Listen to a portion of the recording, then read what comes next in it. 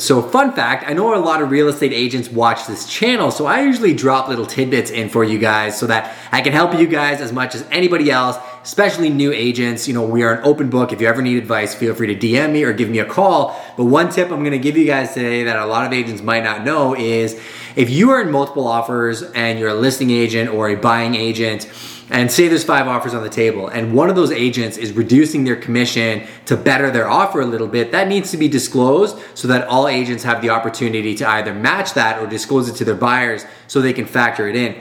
Duty of disclosure is probably one of the biggest things we need to abide by in our industry. So if you're an agent, you better be paying attention and disclosing.